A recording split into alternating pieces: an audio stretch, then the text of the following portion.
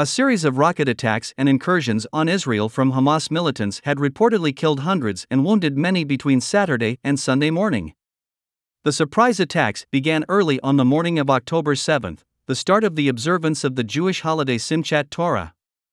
Pope Francis and the Latin Patriarch of Jerusalem called for peace after Israel declared war following a major attack by Hamas fighters over the weekend.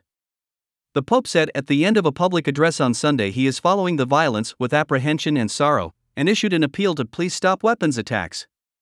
The head of the Catholic Church in Jerusalem, Cardinal Pierbattista Pizzaballa, called for a de-escalation of the situation in a statement October 7.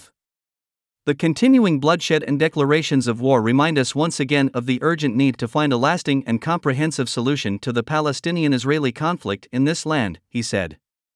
An October 7 joint statement from the patriarchs and heads of the churches in Jerusalem also called for the protection of both Israelis and Palestinians. Coverage of the war between Israel and Hamas is ongoing. The war has so far killed more than 700 people in Israel, including at least 260 at a music festival, and almost 500 people in Gaza.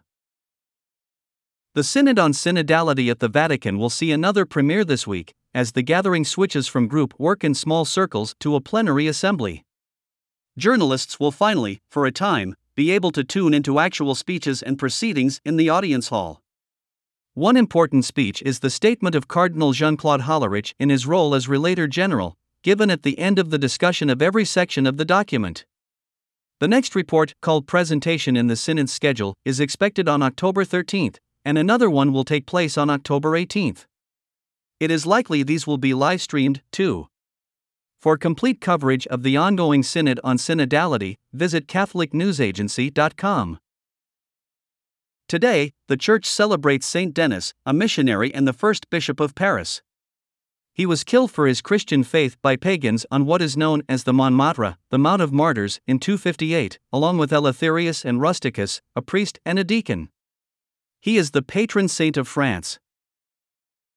The Church also honors the memory of Saint John Leonardi, who studied to become a pharmacist but eventually chose the life of the priesthood.